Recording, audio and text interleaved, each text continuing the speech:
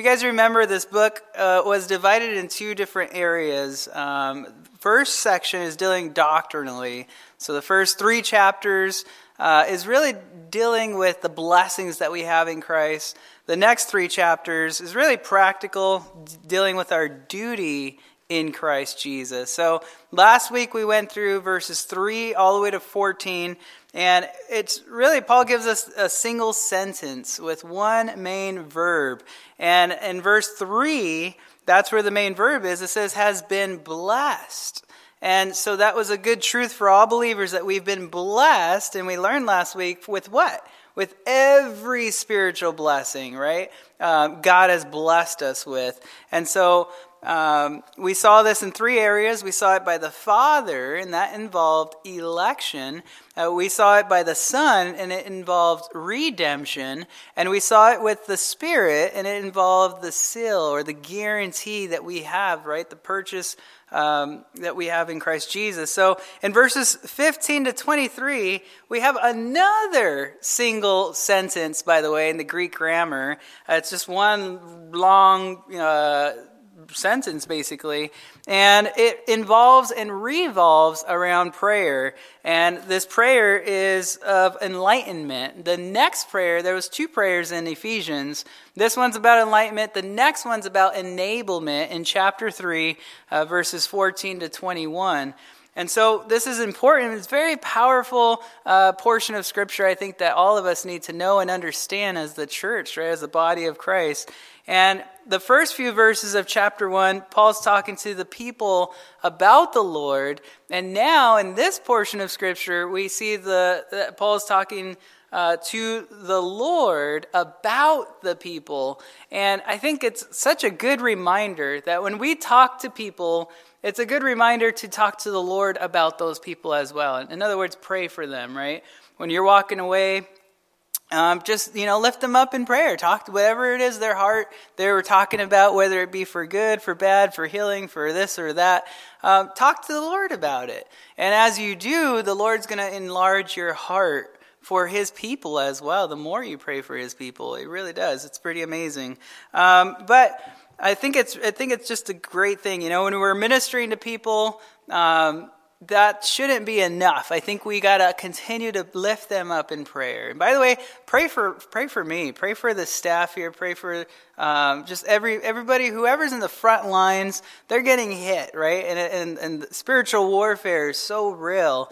And it's amazing when the body of Christ comes together, lifts each other up in prayer. It's like lifting, that burden in a sense, right? And it's almost like the other person's like, whoa, I feel I could do this. There we go, right? It's like, where did it go? It's because somebody else is taking on that load, right? So there's so much about prayer. Today we're only going to scratch just briefly of what even this passage is talking about. So I challenge you guys, take this passage back home with you, study it for yourself, because there's so much more. I only got 20 minutes, so we not really, but we're only going to get just some of it, but there's so much more when you study it, so I challenge you guys to do that. But let's just read.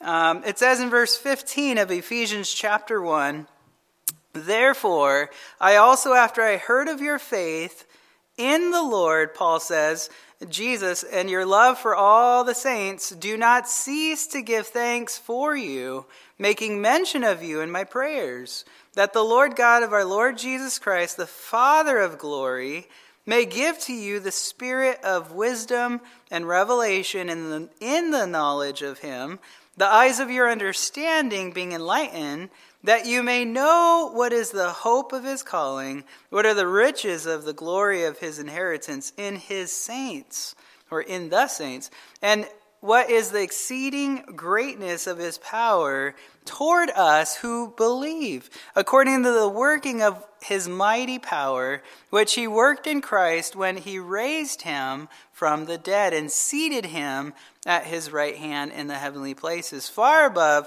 all principality and power and might and dominion, and every name that is named, not only in this age, but also in that which is to come. And He put all things under His feet and gave Him, Jesus, to be the head over all things to the church, which is His body, the fullness of him who fills all in all. Man, you guys ready for this? Amen. This is jam-packed, but it's very powerful prayer that Paul's proclaiming to you and to me, really to the church of Ephesus, but we can get so much application here. But the reason, if you guys are taking notes here, we're going to break this prayer up in three simple parts. The first one is the reason, really the reasons for Paul's prayer. That's in verse 15. Secondly, the consistency in Paul's prayer in verse 16. And then third, the nature of Paul's prayer. That's going to be in verses 17 to 23. Let's start with the reasons for Paul's prayer. Why did he begin to pray for the church of Ephesus like this? What are the reasons behind it? What motivated him to begin to even pray for the church of Ephesus? So I would give you guys two reasons that are really outlined for us in verse 15. The first is, because he heard of their faith in Jesus. Notice in verse 15, therefore, I also, after I heard of your faith in the Lord Jesus. So this was quite a statement. The reason Paul prayed for them is because he heard of their faith that they had in who? In Christ Jesus. I think that's an important part. Underline that part. Because who did they previously have their faith in? If you guys know Ephesus at this time, they're in, modern day Turkey, Asia Minor area. You understand in history, they were a culture, it was a pagan city basically, right? They gave over their worship to Diana, right? The fertility god, and actually a whole bunch of them there at that time. So, but now they're putting their faith in Jesus. And immediately my mind went to wow, how great is that? Imagine writing a letter to somebody that you have been praying for, maybe for years, that they would come to salvation in Christ, right? Your family, think of your friends, and it's just been a toil, a work, right? You've been trying to encourage them, and it's been crazy, and then all of a sudden you hear from somebody, hey, so-and-so came to the Lord. They put their faith in Jesus. And it's yeah, right? Yeah, it's amazing. And I'm sure some of you guys are still praying for somebody like that, right? For many years. I know people have been praying for their family for 60, 70 years. It's whoa. I've been blessed with certain family members that I prayed for, and immediately they just came to the Lord. And it was whoa, that was easy. I thought it was going to be... But that excitement, right? So Paul at this time when he's writing, I could imagine how excited he is right here. And he's so blessed that they put their faith in Jesus, and it motivated him to pray this. So not only faith in Jesus, but secondly, the second reason was that he heard of the love they had for the saints right there, right? And your love for all the saints. So the reason for Paul's prayer is very, very simple, because they put their faith in Jesus Christ and they had a love for all the saints. And faith and love motivated him to pray. So you see, friends, it's about loving Jesus first, right? It's about loving him. When you love Jesus first, you're going to naturally love others secondly. And faith and love, they go hand in hand, right? When we're truly placing all of our trust in Jesus, when we're putting all of our faith in Jesus, the Lord is naturally going to do that work in and through our lives as we pray for other people as well. He's going to put a love for us. And we love God first, and second, we love others, right? Those are the two great commandments. When they told Jesus, what's the greatest of all the commandments, right? And they pressed on him. He said to love the Lord. Love basically, love the Lord and love others, right? And Paul took it further, right? So you got the Old Testament, all, not just 10 commandments, 613 commandments, or even more, but all those commandments, and Jesus summed it up in two. Actually, Malachi summed it up back there in the Old Testament, but Jesus summed it up in two. And then Paul decides to sum it all up in one. He says the whole law really is summed up and fulfilled in one word, and it's love, right? Which is great. And so, as we place our trust and faith in Jesus, we will naturally begin to love others. In other words, we are fulfilling the law of Christ. And these are the reasons for Paul's prayer. So I found this interesting because when I'm going through a situation, right, a trial, it's easy for me to pray, right? It's easy for me to be like, Lord, give me this, Lord, blah, blah, blah, this is going on, right? For some people, it's not easy. Sometimes you're going through a situation and the hardest thing is to pray and to seek the word, right?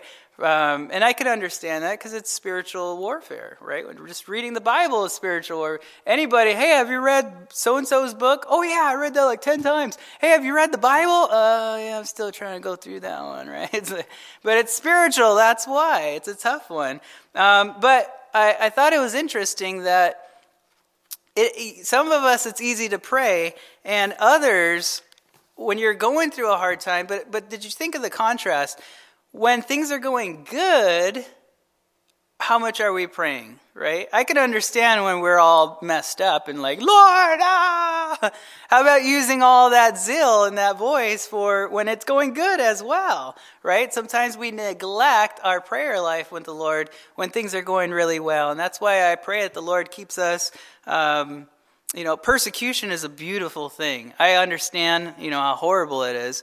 But it really is a beautiful thing, and it really strengthens the church. That's what it did to the early church, right? They were literally on fire for the Lord both ways, right? But the Lord did it on purpose to keep them, right, and hold them together. And we need that. We need those struggles. We need those trials. And so when those things come our way, really it's a blessing. God is doing more above and beyond than we literally know that he's doing. He's in complete control. And we'll see that. But Paul is our example right here that he's going to pray for them when things are going good. I love that because he heard of their faith in the Lord and their love for other saints. And that should get us to be motivated to pray for each other as well. Amen, church? I think so, yeah. Let's come to the second thing here, the consistency in Paul's prayer. Notice in verse 16, it says, do not cease to give thanks for you, making mention of you in my prayers. So the verbs used here are in the present tense, by the way. In other words, he's constantly, repetitively, continually, faithfully praying for them, right? No wonder he would go on to write 1 Thessalonians chapter 5, verse 17. And he says, pray without ceasing, and everything give thanks, for this is the will of God in Christ Jesus for you. If you ever caught yourself praying, Lord, what is your will for my life? Well, here's one. There you go. Go ahead and start praying for others, right? Just pray without ceasing. In Ephesians 6:18, it says, praying always with all prayer and supplication in the Spirit, being watchful to this end with all perseverance and supplication for all the saints, right? Are we doing that? Are we praying and interceding on behalf of other believers? Well, we ought to be. Prayer is not something we do. It's something really we are. It's our lifestyle. It's something we constantly, repetitively, faithfully ought to be doing, right, throughout the day. As you're walking, as you're talking, as you're driving, as you're whatever you're doing, feel free to just open up your heart to the Lord, right? That's what he wants to hear. It's not something that there's different. I went over the first service. So I'm going to skip all that for you guys, but there's different ways that people pray. Some people pray long prayers because they think there are many words that God will finally hear. Like he's like, oh, it's been 10 hours. Okay, I'll just listen to them already, right? Or some people have short little tiny prayers. Like I imagine Peter, he was out there on the boat and everything's crashing, going crazy, and he's looking and he sees Jesus, and then the waves go down and he doesn't have faith anymore, right? He gets his eyes off the Lord, but he says, Lord, help. That was his prayer. He told the Lord to help. And that's my prayer all the time, right? I wake up every morning, help, Lord. Before I get up here, Lord, help. But it doesn't matter the way you pray necessarily, but it's the heart, right, in the prayer. Some people's heart is like volumes of prayer, just right there in 3 minutes worth of prayer, right, where you don't need to pray all these hours. Some people do pray forever, and it's more of the heart that God is looking at, right? He's hearing your heart, not necessarily your many words, right? We've been warned about that in Matthew. So we got to be very, very careful when we pray, and it ought to be consistent when we pray. And it's a reminder for me too, because some people they're like, how do I pray? And if you try to YouTube it, right, how do I pray? People do the weirdest things. You guys should try to look at. They're like, put your hands together like this and go hum, right? Or do this, right? Or do this, or do this, or right? There's all kinds of. It's like they're making some kind of sign language thing going on there, but it's really not the outward appearance, right? And I pray like this. I pray like this. I grew up. In fact, in elementary school, I remember, I don't know what grade it was, like second or third grade, but I was born praying for my food. That's just how I was raised, right? And before I would eat it, I thanked the Lord. So I remember being at school. I used to get kicked out of school, so and at this point, I'm at school and I'm praying.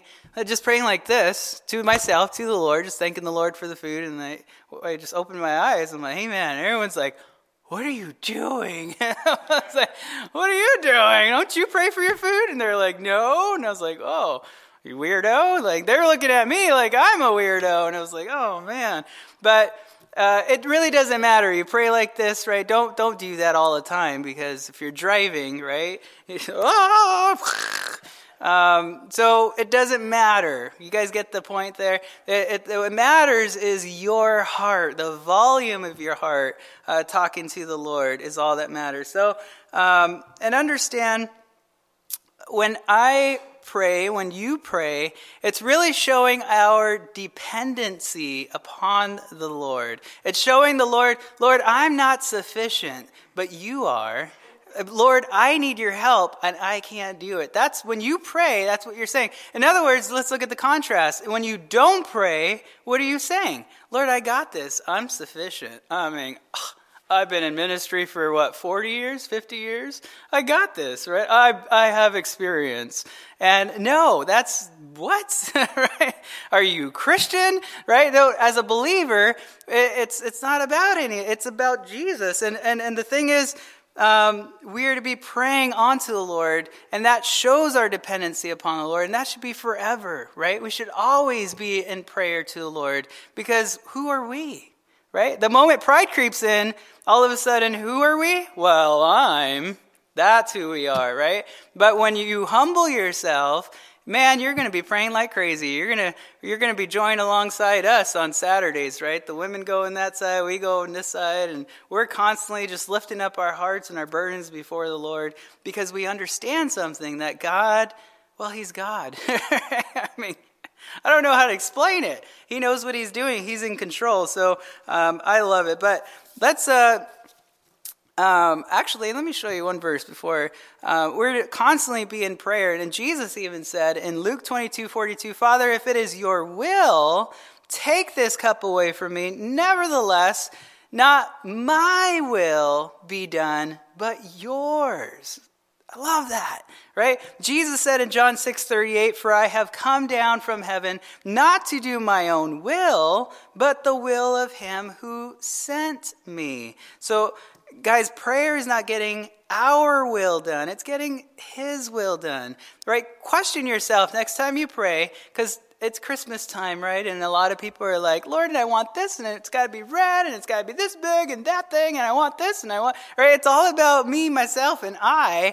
But when we pray, we ought to be praying in His will, not our will, right? And some people try to help God. They try to give God advice. They try to, Lord, this is the way you got to do it, right? And they try, and it's like He's not God. I mean, is He really your Lord and Savior? If He is, your prayer will be different than that.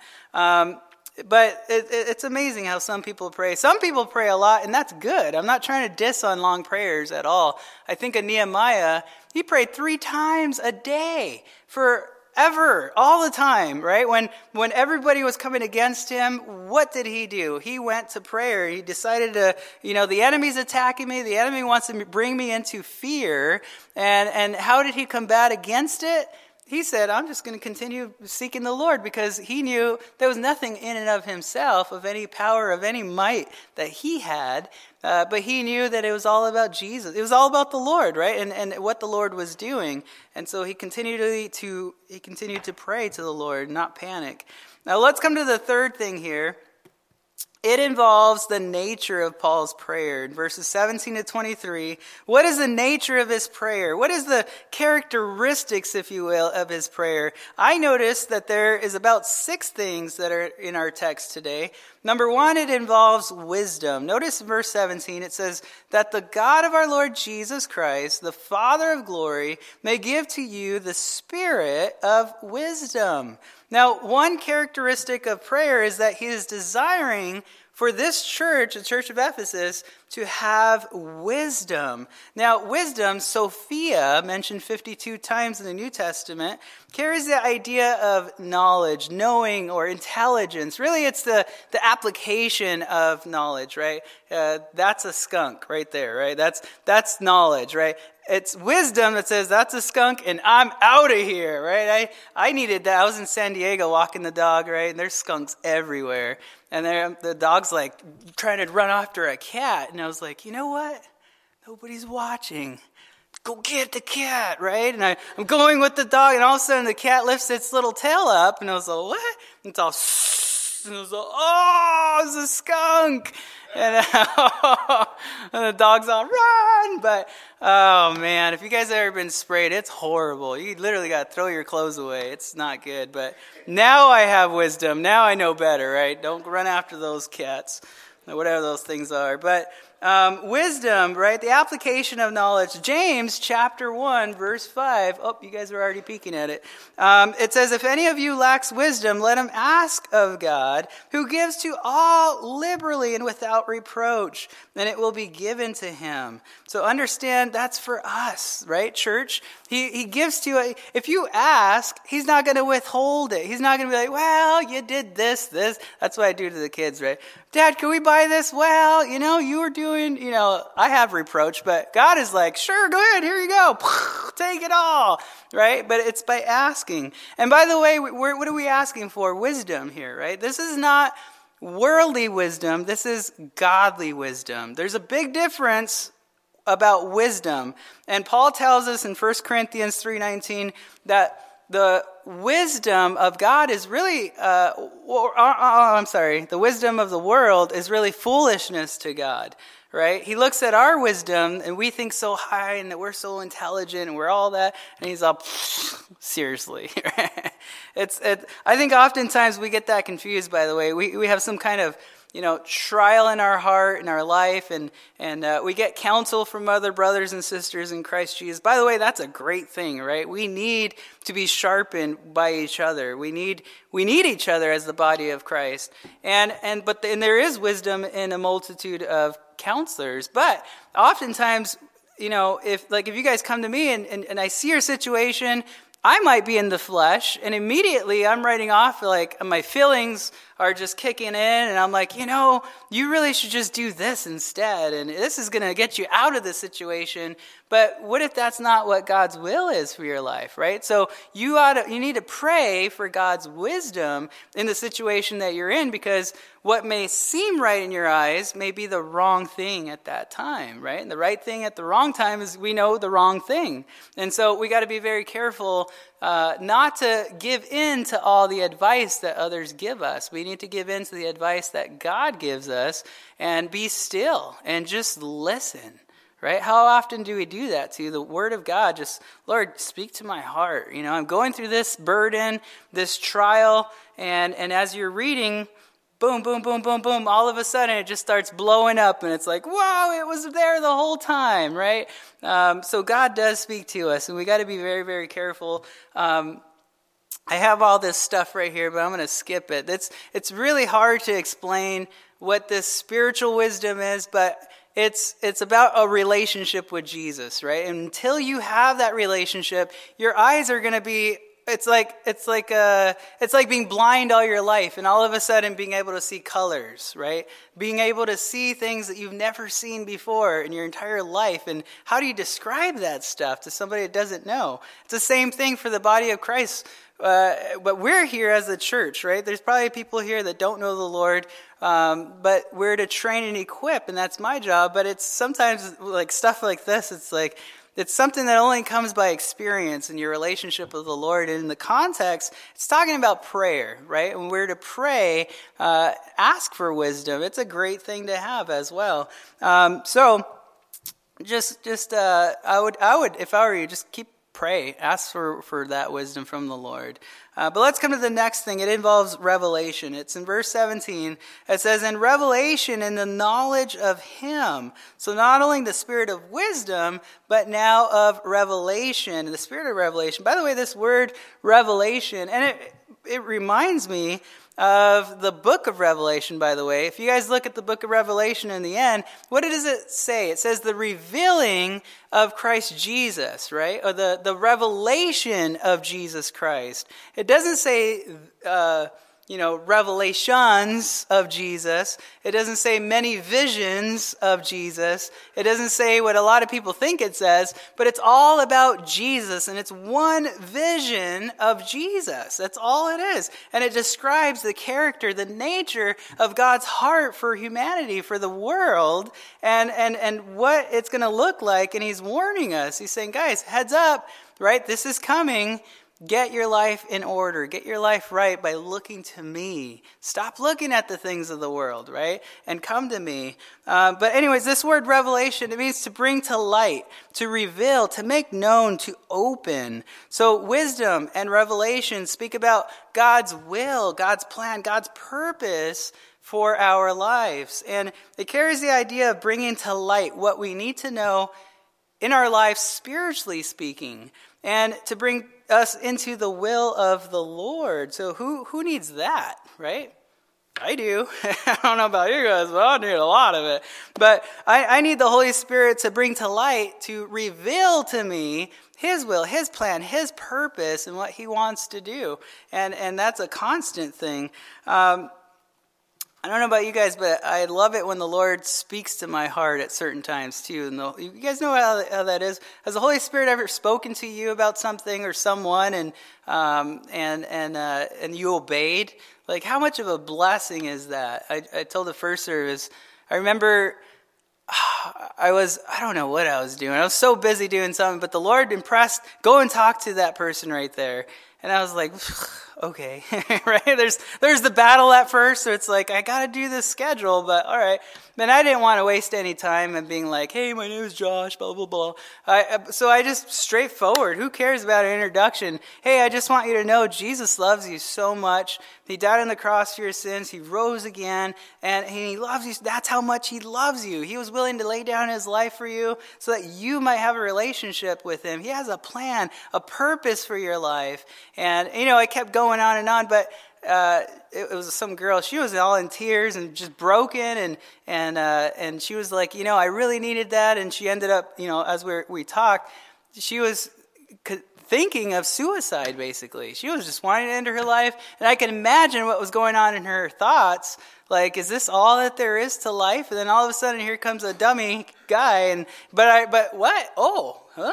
What? Right? And then you listened, and who knew what God wanted to do in that person's life, right? But if I kept on going in my busy life, which I've done in the past, by the way, and I hate that, then I can imagine what God could have done through, some person, whoever it was. But we need to be opening up our ears, right, and our eyes to the Lord, and whatever He wants to do. And the only way to discern this wisdom, this knowledge, is right here. The answer is right here in verse 17. It's in the knowledge of Him. There it is. It's in the knowledge. In other words, it's in Christ Jesus. It's all about Jesus. It's about this relationship with Jesus. Friends, we got it all. If you think about it as believers, we got it made as believers. Jesus said in Matthew 11:28, He said, "Come to me, all you who labor and are heavy laden, I will give you rest." But you got to come over, right? How do we learn about Jesus unless we read His word? The Bible says in John chapter 1, verse 14, it says, "And the Word became flesh," speaking of Jesus, "and dwelt among us, and we beheld His glory, the glory as of the only begotten of the Father." John says, "full of grace and truth." So do you know Jesus? Do you have a relationship with Jesus Christ? And are you falling more in love with Jesus? Think about it. Are you reading more about Jesus? It's all about Jesus, right? And do you want this spiritual wisdom? Do you desire this spiritual revelation, if you will?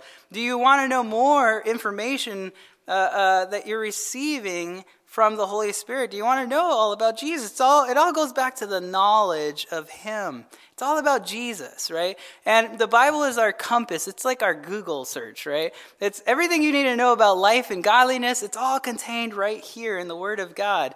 And, I could say things that are incorrect. I could fail you. I can be throwing you off big time. Just because I'm at one of these wooden things doesn't mean I'm giving you 100% truth. Don't ever come to church and just sit here and think, everything the pastor says is always going to be truth, and you're going to depend your entire soul on what one man says. No, you are to put your soul and rely on Jesus and Him alone. Trust in Him alone, because man will always fail you. He will, right? And it's a bummer. So we need to be careful. At the Word of God we can count on, right? Because we just John 1:14. It's the Word of God. He became flesh. The Word became flesh. How cool is that? I can't even. Wow, it's so cool. And we have His written word right here. Lord, I want to hear from you. Well, this is all you need to know. Right? It's all there. There you go. In fact, in Colossians, if you desire His word, and you realize that it's all about Jesus, right? Colossians 2:3, in whom are hidden all the treasures of wisdom and knowledge. And that's why we're here today. You guys came because you want to grow in the Lord. You want to know more about Jesus, right? You want to be challenged in your faith. And really, it's my job as a believer, but the position that God's called me to is one of equipping and training and teaching really the Word of God. And that's my heart for you, that you guys don't come here to just get entertainment or to come here to give your service. But yeah, you come to give, and that's your heart to the Lord, right? You come to give your ears to the Lord. You come to give your worship to the Lord. It's not just the people that come on stage. We're all the body of Christ, right? And you're all playing a part as you're fellowshipping in the back, as you're serving one another, as you're praying for one another, right? Feel free to just stop and pray for somebody. It's a beautiful thing. But anyways, I get excited. Sometimes I got to slow down. That's why I got my notes. Let's come to the third thing here. It involves understanding. Verse 18, it says, the eyes of your understanding being enlightened. So this word understanding means to perceive, to comprehend. And you and I are to have wisdom. We are to have revelation, and we're to have understanding. We don't need our physical eyes open. We have those eyes open enough, right? But we need our spiritual eyes on, and that our hearts might understand as well and see. You guys remember in 1 Corinthians 2:14, where it's talking about the natural man, I'm blanking out. He can't discern. Oh man, how does that happen? He can't discern the things of God, right? It's foolishness to him, basically. But it's the same thing for us as believers. We look at the natural man, and we're like, that's foolishness, right? So we're both pointing each other in accusations, but one is true. And for the believer looking at the non-believer, it's foolishness to think that your whole life, you got it under control. That you got this thing in life, and you got a hold of it. You know what's coming. You're the man in a sense, right? And the believer looks at you like, that's dumb, right? But the worldly person looks at the believer and says, well, you're just depending and loving and just trusting in Jesus? Well, that's dumb, right? And it's like... So it's because they're blind. It's it. And that's why we're to pray for them, right? That's what we intercede on their behalf. But let's come to the fourth thing. It involves his calling. Look at verse 18. It says that you may know what is the hope of his calling. Now the hope of his calling, I know for sure, is not... it's not based on your performance. It's not based on your effort, your good deeds. It's not based on, look at me, I'm... me, right? It's none of that stuff. It's not your actions that you've done in the past. In fact, look at 2 Timothy. Go to your right. 2 Timothy chapter 1. 2 Timothy chapter 1. Look at verse 8. It says, therefore, do not be ashamed of the testimony of our Lord, nor of me, his prisoner, but share with me in the sufferings for the gospel according to the power of God, who has saved us and called us with a holy calling. So this was through his power, not according to our works. And that's why I always get that, it's not by our performance, not by our works, not by our good deeds. This is where I get it from.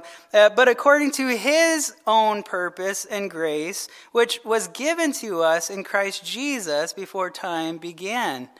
Amen. Am I the only one there? When I read that, I'm like, yes! It's not about me, right? Zechariah 4:6, not by might nor by power, but by my Spirit, says the Lord. And what is his Spirit saying?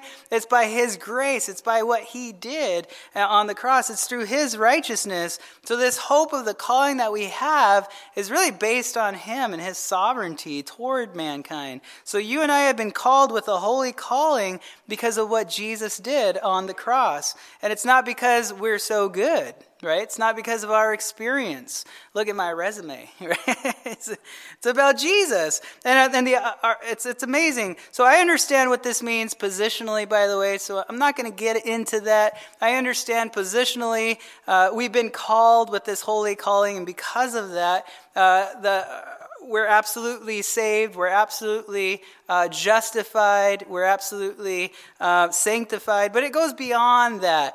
You guys can read Romans on your own and understand what the word's talking about, but 1 Peter chapter 1, verse 3, it says, blessed be the God and Father of our Lord Jesus Christ, who according to his abundant mercy has begotten us again to a living hope through, catch this, the resurrection of Jesus Christ from the dead. This living hope of our calling is not for some point in the future, by the way. It's for right now.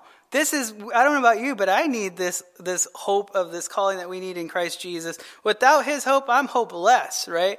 And it's horrible. So it's all about Jesus Christ, and he gave up his life for you and I that we might have a living hope, not a dead hope, right?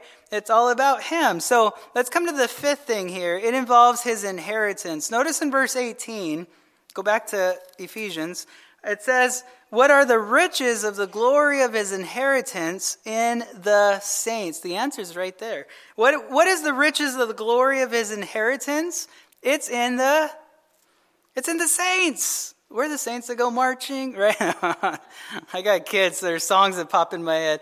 But we're the saints. We're his inheritance. Think about that. What am I saying? Paul already told us that as Christians, right, our inheritance is Christ Jesus. But now it's saying his inheritance is us as the church. Wow. Isn't that great? Think about it. Do you realize this? The glory of the riches of God Almighty, the creator of all everything, his glory, his inheritance that he is expecting and waiting more than you are. If you're like me, I'm like, man, I can't wait to have my new body and get to heaven already. Like, I can only imagine, right, how it's going to be, and how heaven, it's just, I'm just in awe, right? But God is more so excited for you to join him. He's way more excited. He's going to be dancing and rejoicing just as much as we're going to be dancing and rejoicing, right? It's going to be a happy gathering. It's not going to be like, oh, you guys made it. Good job. All right. Let's get on with life. Let me show you how things are running up here, right? Now you do this. Now you go do that. No, it's going to be a song, right? That's what, when you read in Revelation, the angels are singing, the four living creatures, the elders are bowing before the Lord, singing, holy, holy, holy, right? Is the Lord God Almighty. It's going to be amazing, right? But think, have you ever thought about his perspective? You are his inheritance. It's just, God is desiring really to inherit you. And because you're worth more than all creation, I kind of hesitate to say that, right? It's almost like an angel's going to hit me right now. Oh, what was that, right? It's like, he doesn't desire all creation, right?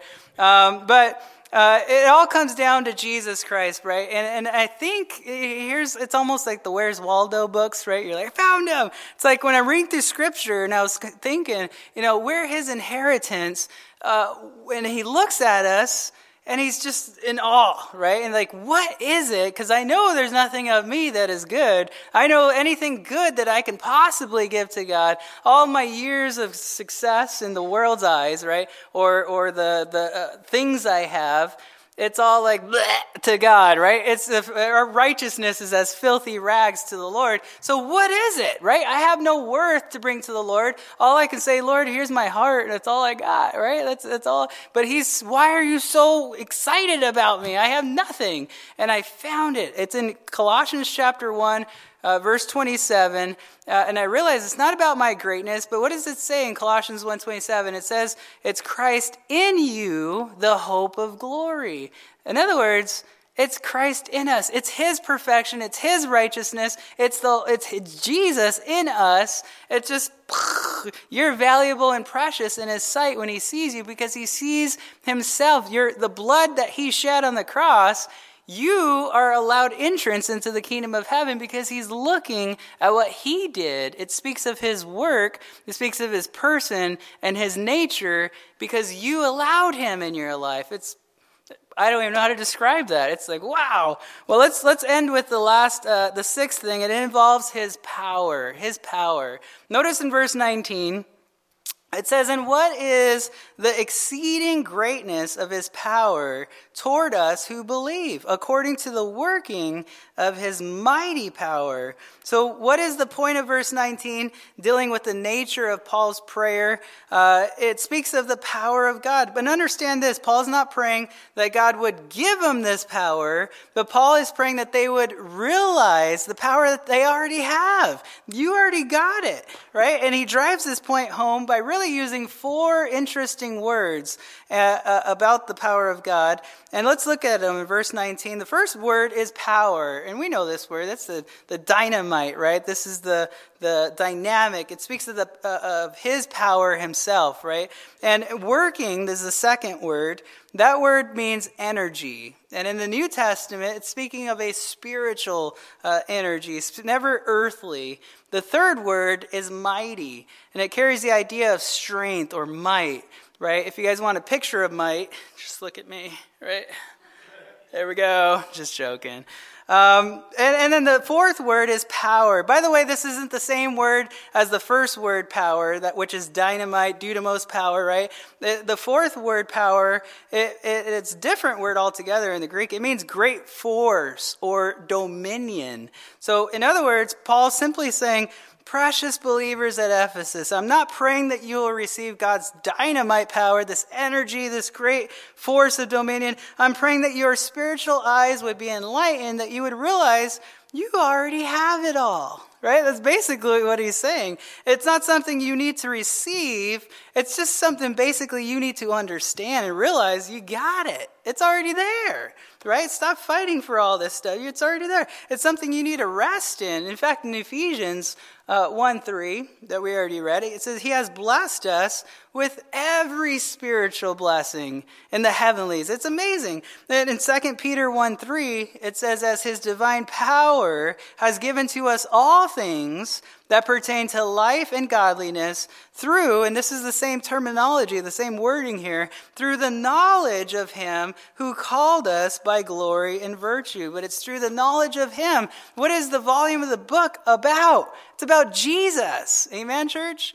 It's all about Jesus. Friends, we got it all, right? If you have Christ, you got it all. All the power of the Godhead, all the glory and riches of Christ is dwelling in you and I.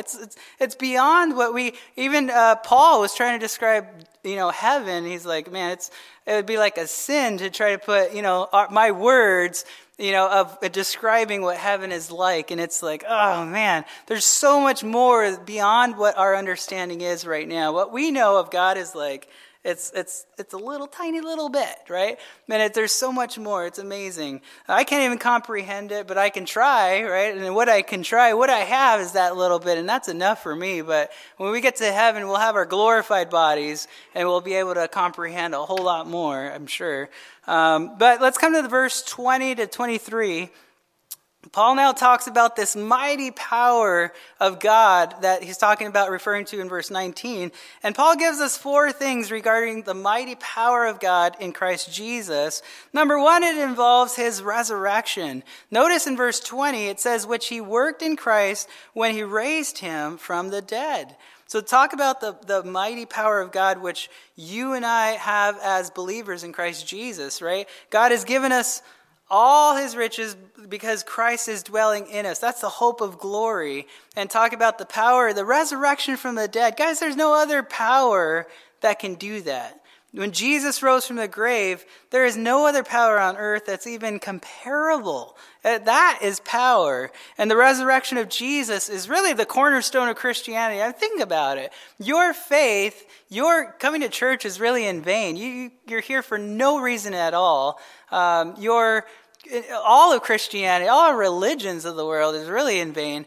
And there's really no salvation if you think about it, if Jesus didn't rise from the grave. In 1 Corinthians, Paul says in chapter 15, verse 12, he says, now if Christ is preached that he has been raised from the dead, how do some of you say that there is no resurrection of the dead? But if there is no resurrection of the dead, then Christ is not risen. And if Christ is not risen, then our preaching is empty, and your faith is also empty. Yes, and we are found false witnesses of God, because we have testified of God that he raised up Christ, whom he did not raise up, if in fact the dead do not rise.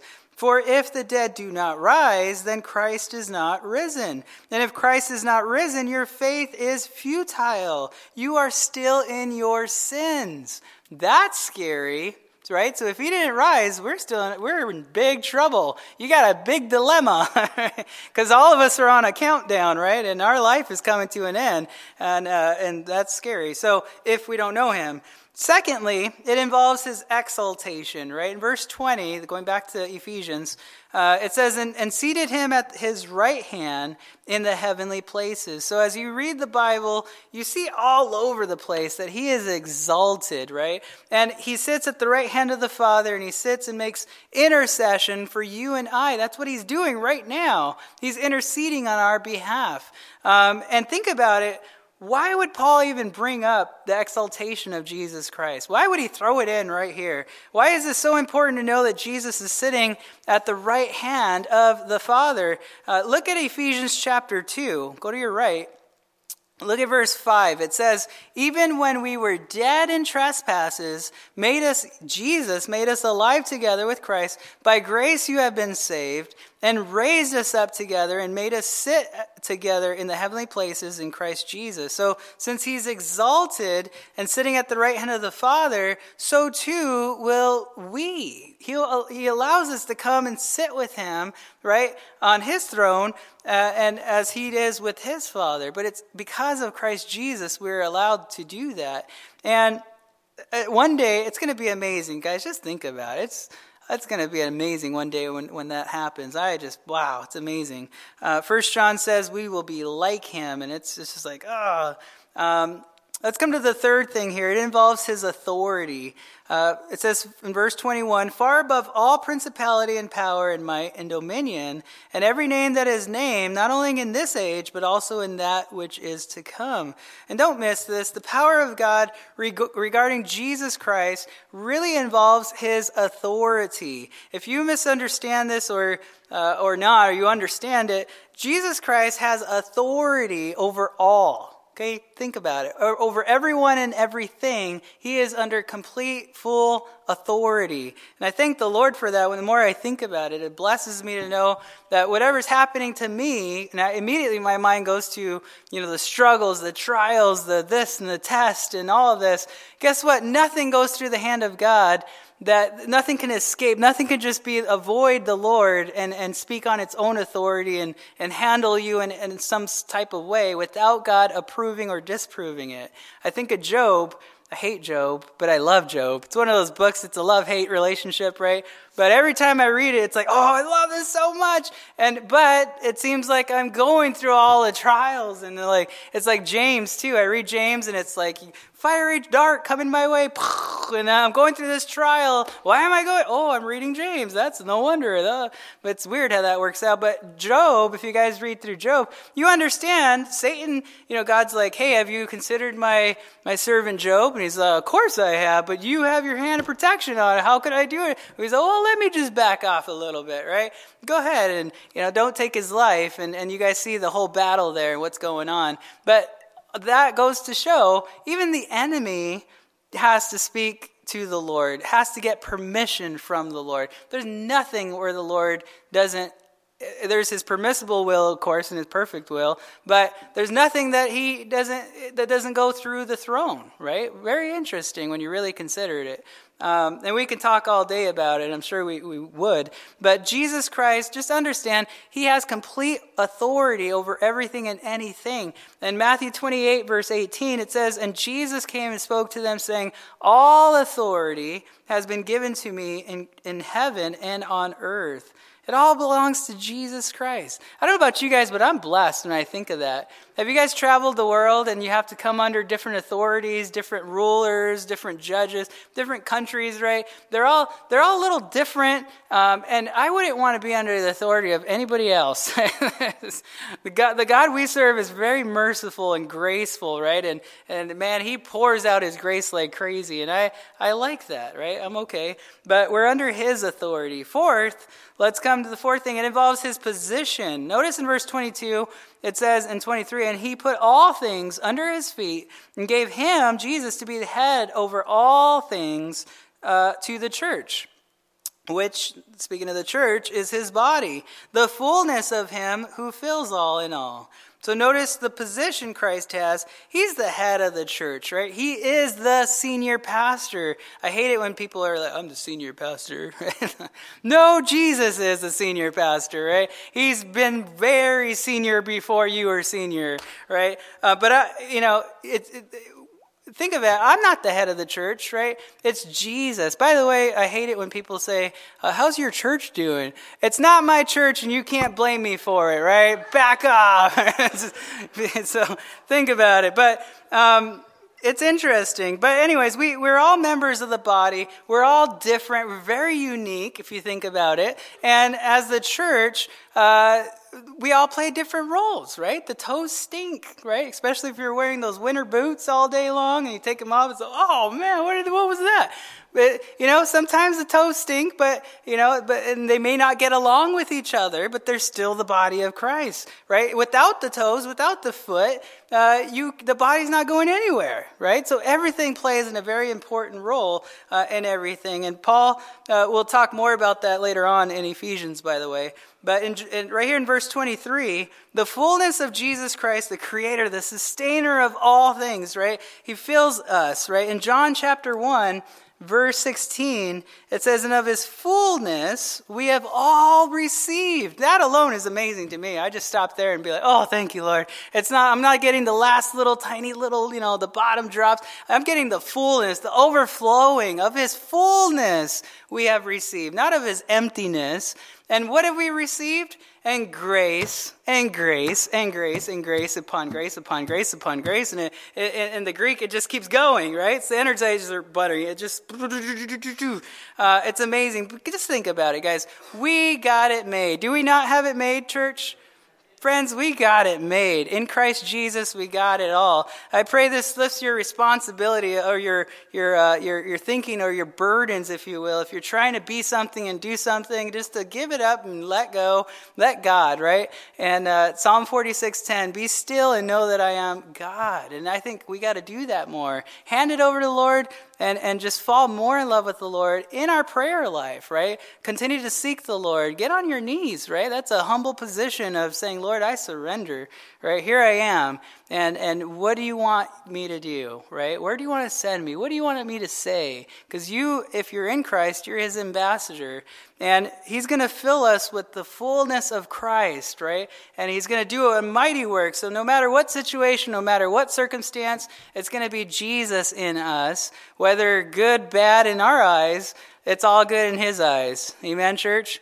Puzzles all getting put together, and now we can walk with that big old smile on our face, right? Knowing that it's all about him. He's got it made. Praise the Lord, right? That we're in him. That alone is amazing, right? We're in Christ Jesus. So why don't you guys stand and let's pray, and hope you guys are encouraged as much as I was going through this first chapter. Obviously, like I said, there's so much more here in chapter 1, and I only gave you guys kind of I just gave you an outline, actually, so you got to do it yourself. But let's go ahead and pray. Lord, thank you. Thank you. Speaking about your grace, speaking about just the power, Lord, that you have, and you demonstrated the greatest demonstration of love that this world's ever seen was there at the cross, Lord. It was your heart, your love for us, that you were willing to lay down your life for us and sacrifice yourself, that we might have life in you, Lord, that we wouldn't be living our life like a robot, Lord, but living our life free and with the peace and the joy and just that love that only you can bring. And so I just thank you for that, Lord. I pray you go before us. Bless the rest of this day, Lord. In Jesus' name we ask. Amen. Which, speaking of the church, is his body, the fullness of him who fills all in all.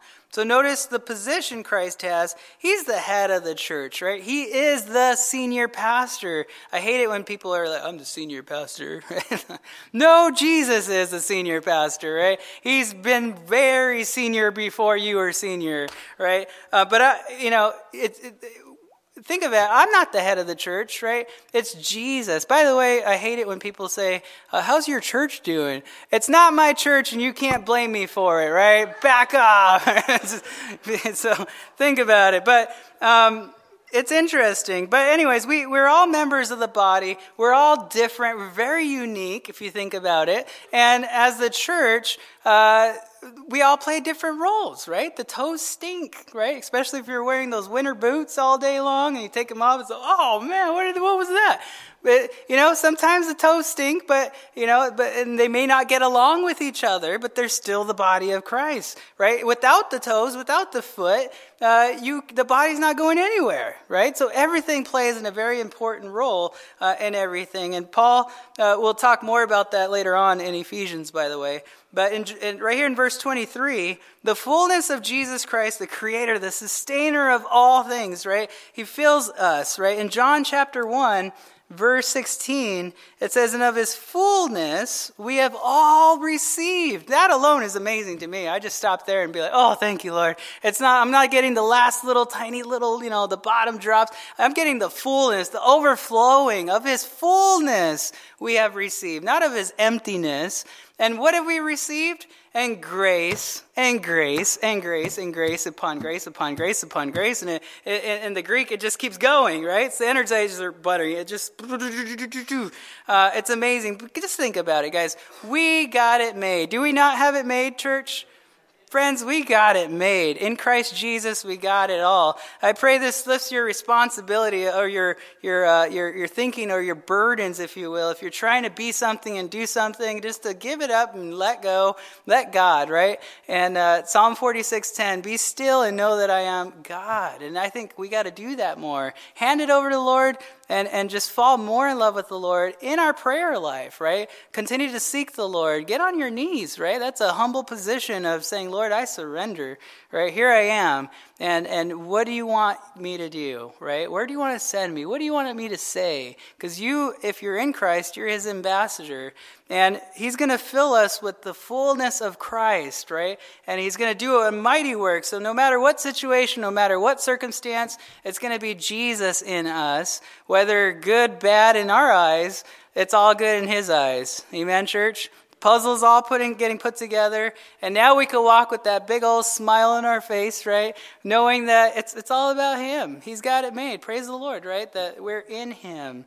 That alone is amazing, right? We're in Christ Jesus. So why don't you guys stand and let's pray, and hope you guys are encouraged as much as I was going through this first chapter. Obviously, like I said, there's so much more here in chapter 1, and I only gave you guys kind of I just gave you an outline, actually, so you got to do it yourself. But let's go ahead and pray. Lord, thank you. Thank you. Speaking about your grace, speaking about just the power, Lord, that you have, and you demonstrated the greatest demonstration of love that this world's ever seen was there at the cross, Lord. It was your heart, your love for us, that you were willing to lay down your life for us and sacrifice yourself that we might have life in you, Lord, that we wouldn't be living our life like a robot, Lord, but living our life free and with the peace and the joy and just that love that only you can bring. And so I just thank you for that, Lord. I pray you go before us. Bless the rest of this day, Lord. In Jesus' name we ask. Amen.